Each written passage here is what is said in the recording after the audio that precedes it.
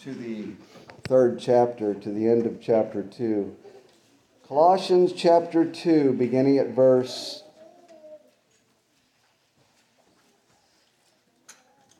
16. I'm sorry.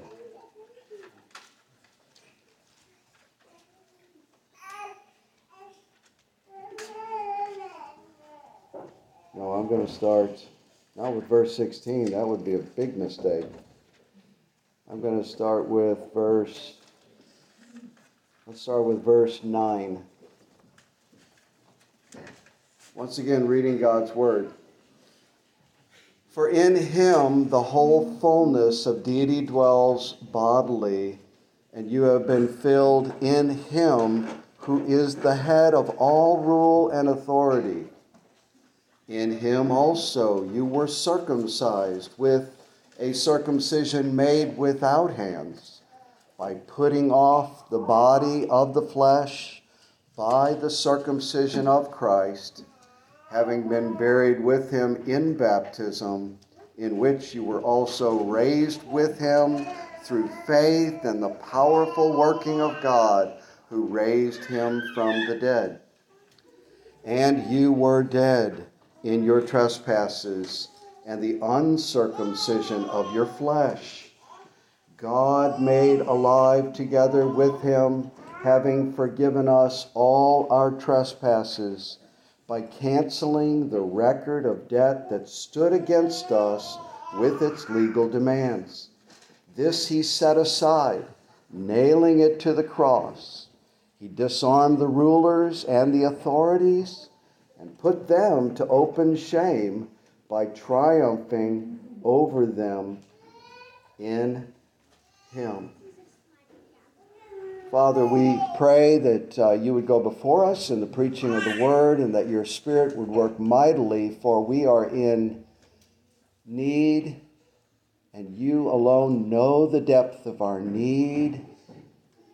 And so be merciful and steadfast in your love during our time together here.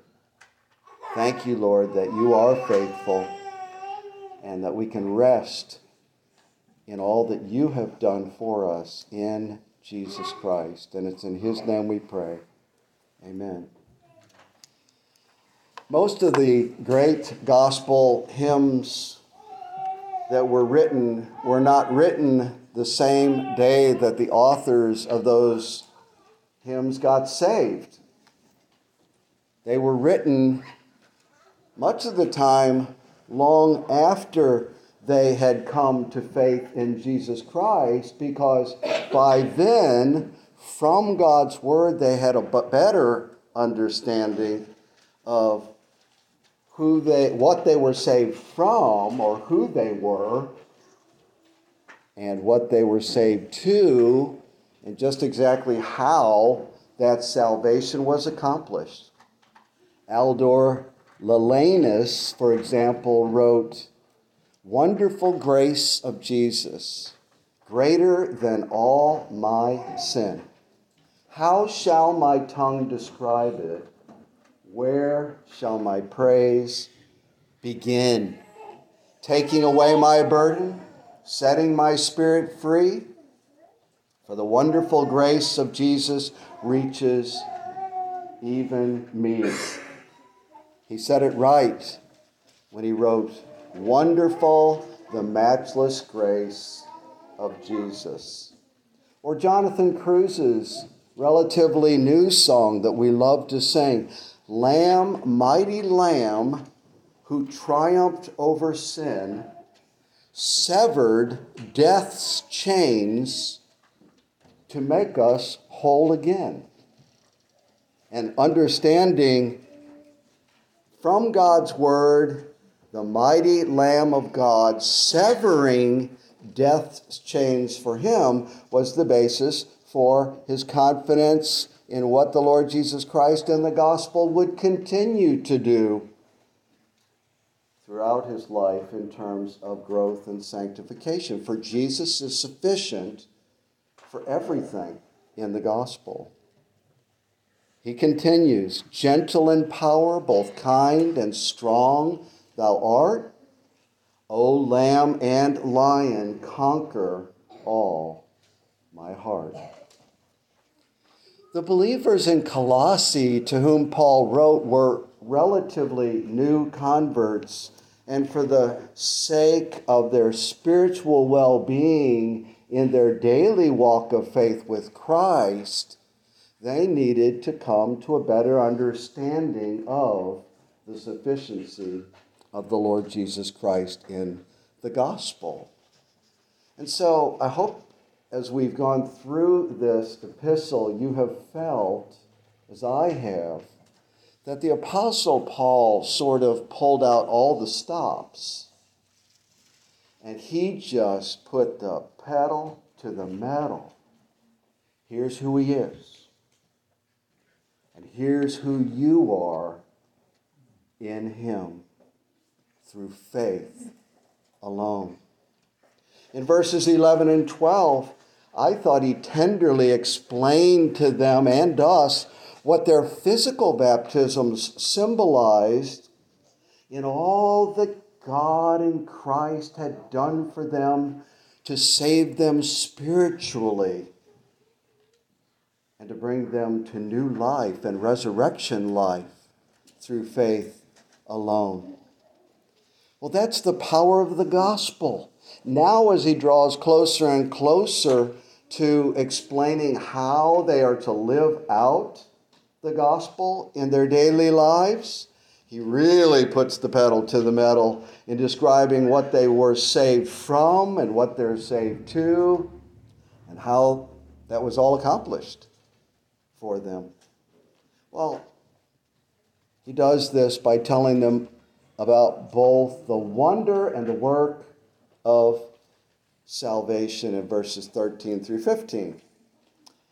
The wonder of salvation, Paul says, is that God has brought us from being spiritually dead.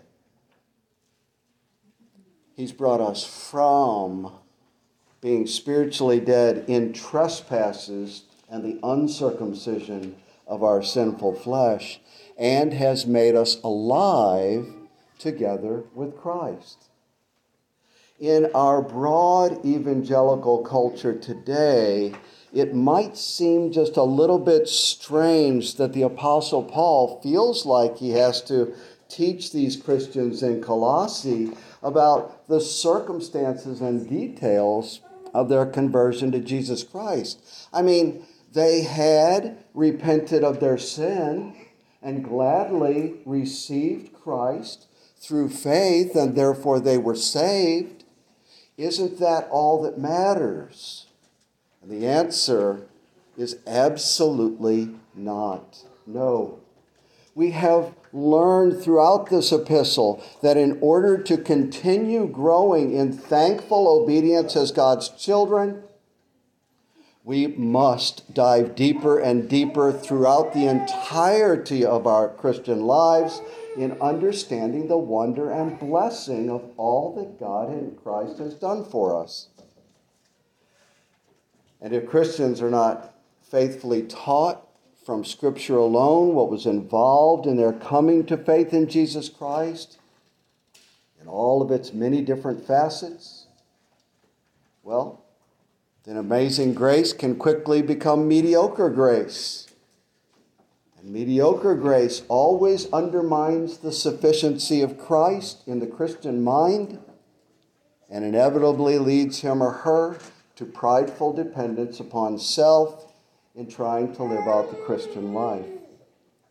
So Paul teaches the saints at Colossae and us today, saying, you were dead spiritually, but God made you alive together with Christ. You were spiritually dead in trespasses, and your life was characterized by one thing and one thing only. It was characterized by sin's complete domination over you in the uncircumcision of your sinful flesh. And God has made you alive together with Christ. The Apostle Paul likes for us to sort of see before and after pictures of the effects of God's powerful gospel work in our lives. The before picture is we were physically alive, but spiritually we were a corpse. And the after picture is you're now spiritually alive in union with the Lord Jesus Christ by God's saving power. The Apostle Paul says something very similar in Ephesians chapter 2. He gives the before and the after picture. You were dead, Paul says in Ephesians 2, in trespasses. A few verses down, he says, you were by nature children of wrath, but God, being great in mercy, even when we were dead in our trespasses, made us alive together with Christ. By grace, you have been saved, and you have been raised up with him in the heavenly places in Christ Jesus, so that in the coming ages he might show the immeasurable riches of his grace. For by grace you are saved through faith. And it is not of yourselves. It is the gift of God, not of works, lest any man should boast. The before picture in Colossians and Ephesians is we were physically alive, walking dead men, but we were spiritually a corpse. And the after picture is you're now spiritually alive in union with the Lord Jesus Christ through faith. He has made you alive in union with Christ. Do you see how the Apostle Paul holds their former state of spiritual death side by side with their being made alive in union with Christ? I believe he does this to keep us from minimizing who we were before God saved us. You can't make someone alive unless they're dead first. The bottom line for Paul is this: the wonder of salvation is only going to be fully realized and appreciated against the backdrop of who we were before God saved us. Now, in the original, the word dead, brace yourself, means dead. Spiritually, Paul says, you were like a corpse. You were absolutely lifeless to any true spiritual desire or good. You were completely unresponsive. Paul describes this condition to a T in 1 Corinthians 2, verse 14. The natural person does not accept the things of the Spirit of God, for they are folly to him, and he is not able to understand them because they are spiritually discerned. In the movie The Princess Bride, Miracle Max said that Wesley was not all the way dead. He was just mostly dead. If he was all the way dead, then there was nothing left for Miracle Max to do except go through his pockets and look for spare change. God's holy word tells us because Christians otherwise would never know. Whenever someone gets saved, they have to be taught that they were spiritually all the way dead. But thank God that the Lord Jesus Christ is not like Miracle Max. Jairus' 12-year-old daughter was all the way dead, and Jesus brought her back to life. In his funeral procession, the son of the widow of Nain was all the way dead, and Jesus brought him back to life. That's what Jesus does.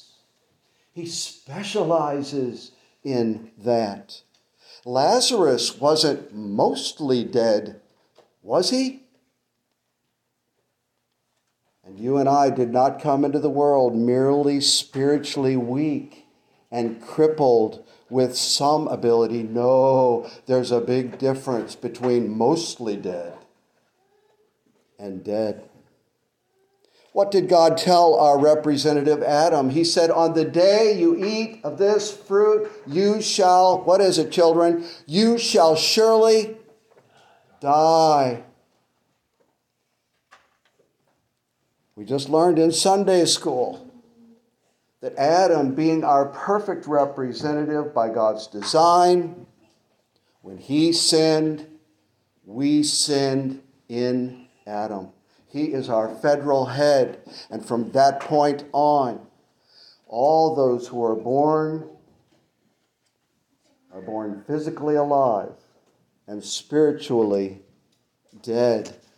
This past evening at Children's Catechism Club, Laurie illustrated this for the children. She took a jar of water and put one drop of food coloring in that water, and the children just watched it as it slowly permeated the whole entire jar. In his fallen, sinful state, man is radically corrupt like that in his nature, by nature. It does not mean that man is as bad as he could be. Not everyone is a serial killer, are they? But what it means is that every part of man is corrupted by sin. His mind, his will, and his emotions and his motives are all corrupted. He's radically corrupted. Therefore, he is totally incapable of doing any good as the holy God deems goodness. He's not as bad as what he could be. Unbelievers often are honest. Unbelievers often give to charity and do many, many other, quote, good things, but they are dead, and therefore they are unresponsive to the things about what glorify God. Man is radically depraved, and he cannot, in and of himself, choose God. He can make attempts at righteousness, and he can make attempts at acts of goodness. But in God's sight, every act that he attempts is just like a filthy rag. Paul is crystal clear in describing who man is by nature in Adam, saying in Romans 3, no one does good. No one does good as God deems goodness, unless God graciously and powerfully brings a sinner out of this death and makes him or her alive together with Christ through faith. Now, I don't give the gospel like this in the world. But this is what Christians need to learn after they are saved. Because unless we grasp more and more throughout our lives the wonder of all that is involved in the gospel, we will not have as full of a heart of gratefulness, and it's out of thanks to all that he has done for us in the gospel that we live and that we serve him. Everything else is legalism.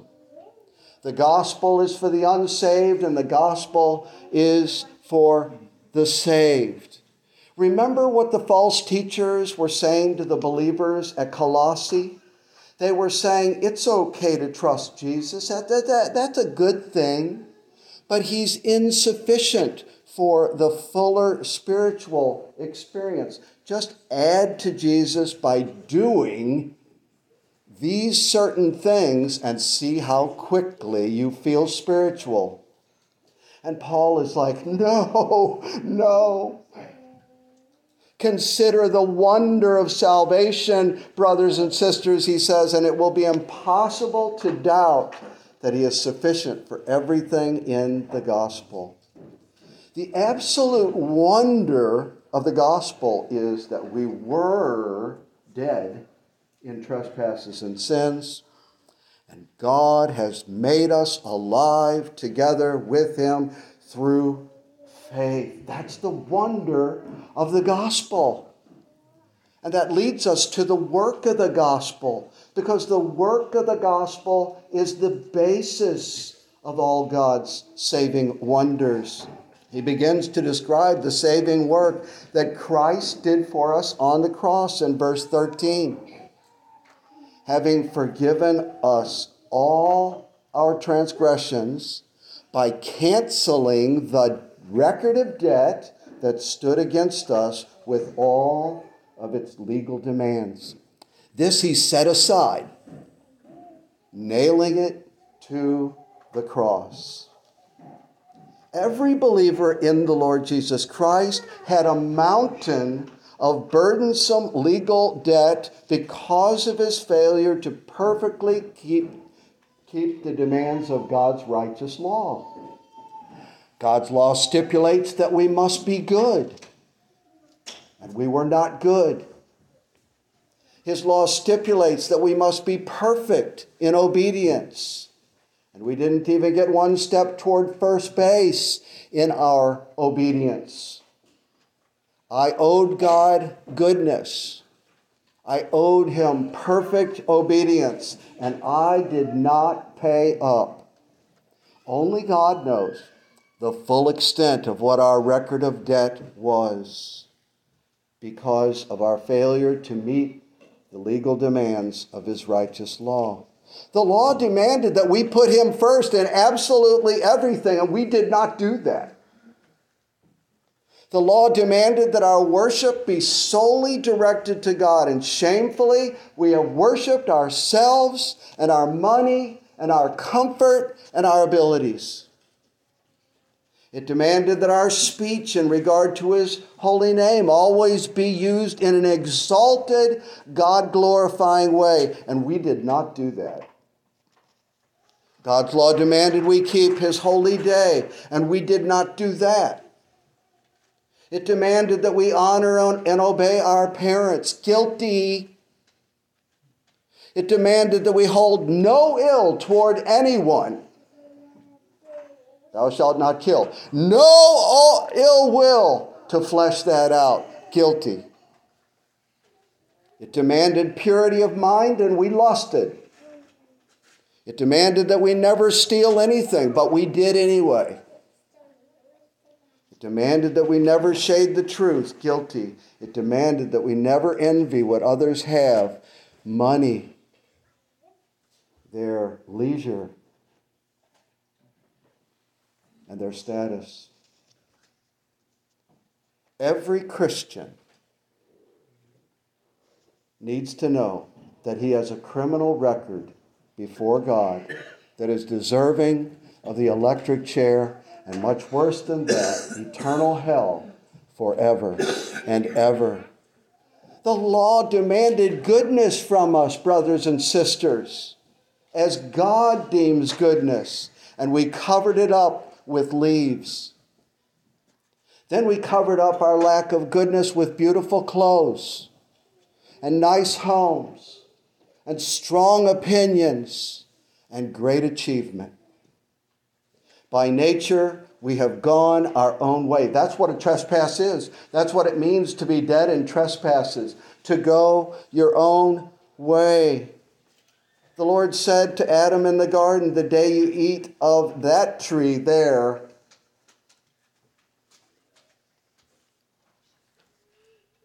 you will be trespassing and you will die. All we like sheep have gone astray. Everyone has turned to his own way. Guilty, guilty, guilty, guilty. But God's work done on the cross has provided something that should put a song in our own heart, whether we're songwriters or not. It should put a skip in our walk. He has provided full forgiveness by canceling the record of our debt that stood against us with all of its legal demands. He set our record of debt aside by nailing it to the cross. What would have come to mind for the believers at Colossae would have been a handwritten record of debt that was used as a legal IOU signed by the debtor. In light of the crucifixion of Christ, it would have also come to the Colossians' minds that in the Roman system, when a criminal was crucified, his crimes were nailed to the cross with him. Do you remember what crimes were, or what crime was nailed to the cross of Jesus? This is Jesus, King of the Jews. Therefore, we crucify you.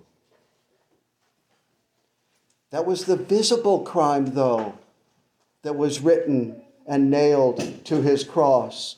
But what was just as surely nailed to the cross of Christ were all of our crimes against God, the entire debt of record.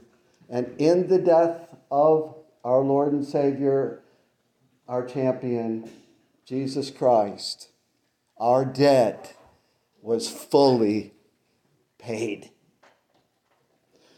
Was it for crimes that I had done, he groaned upon the tree? The hymn writer wrote, amazing pity, grace unknown, and love beyond degree. Not only did Christ pay for all of our sins so that we might believe and be forgiven, he achieved the full measure of what God's law demanded in his perfect obedience.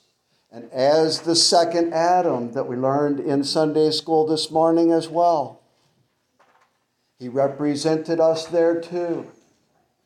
He represented us. First, we're represented by the first Adam. Now we're represented by the Lord Jesus Christ, the second Adam. We always preach that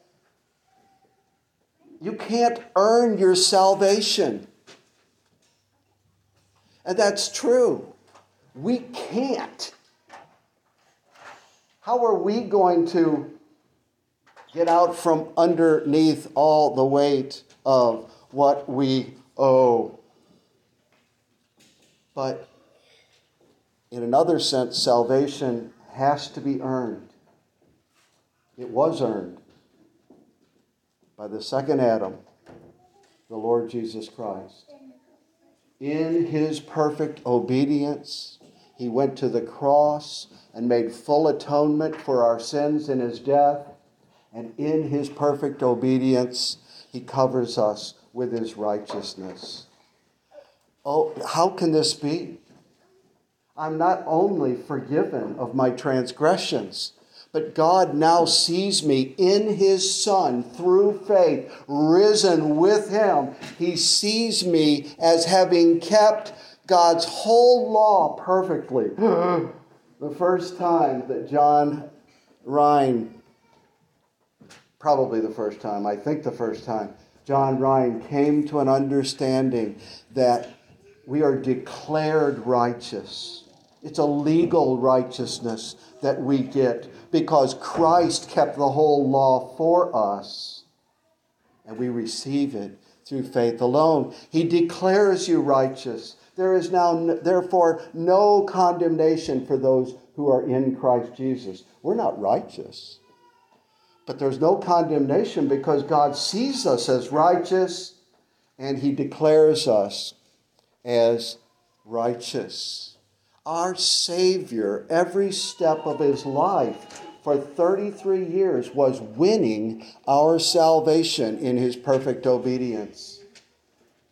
And then in perfect obedience to his heavenly Father, he went to the cross to complete our salvation so that we might have our record of debt set aside.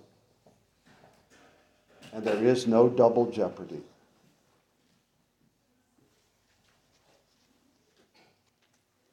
By grace alone, through faith alone, in Christ alone, and we are reckoned as righteous. He who knew no sin became sin for us, that we might become the righteousness of God in him. Wow. Can you imagine that? Okay. Then Mount Sinai's thunder is hushed.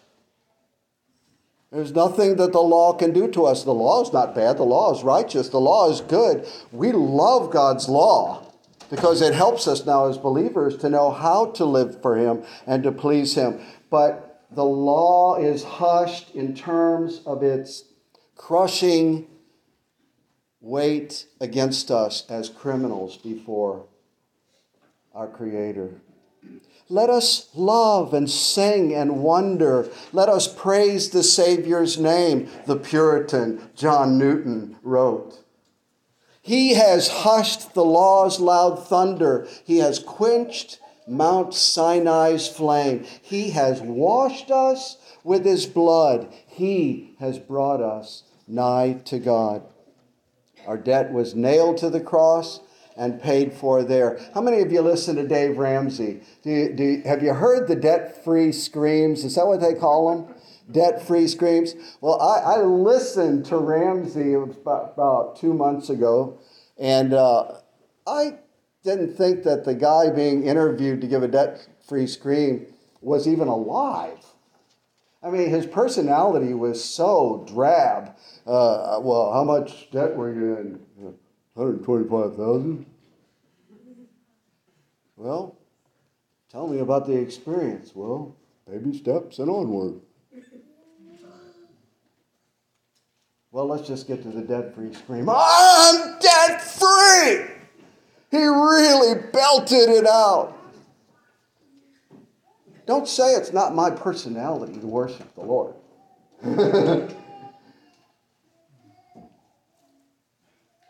With zeal and gusto.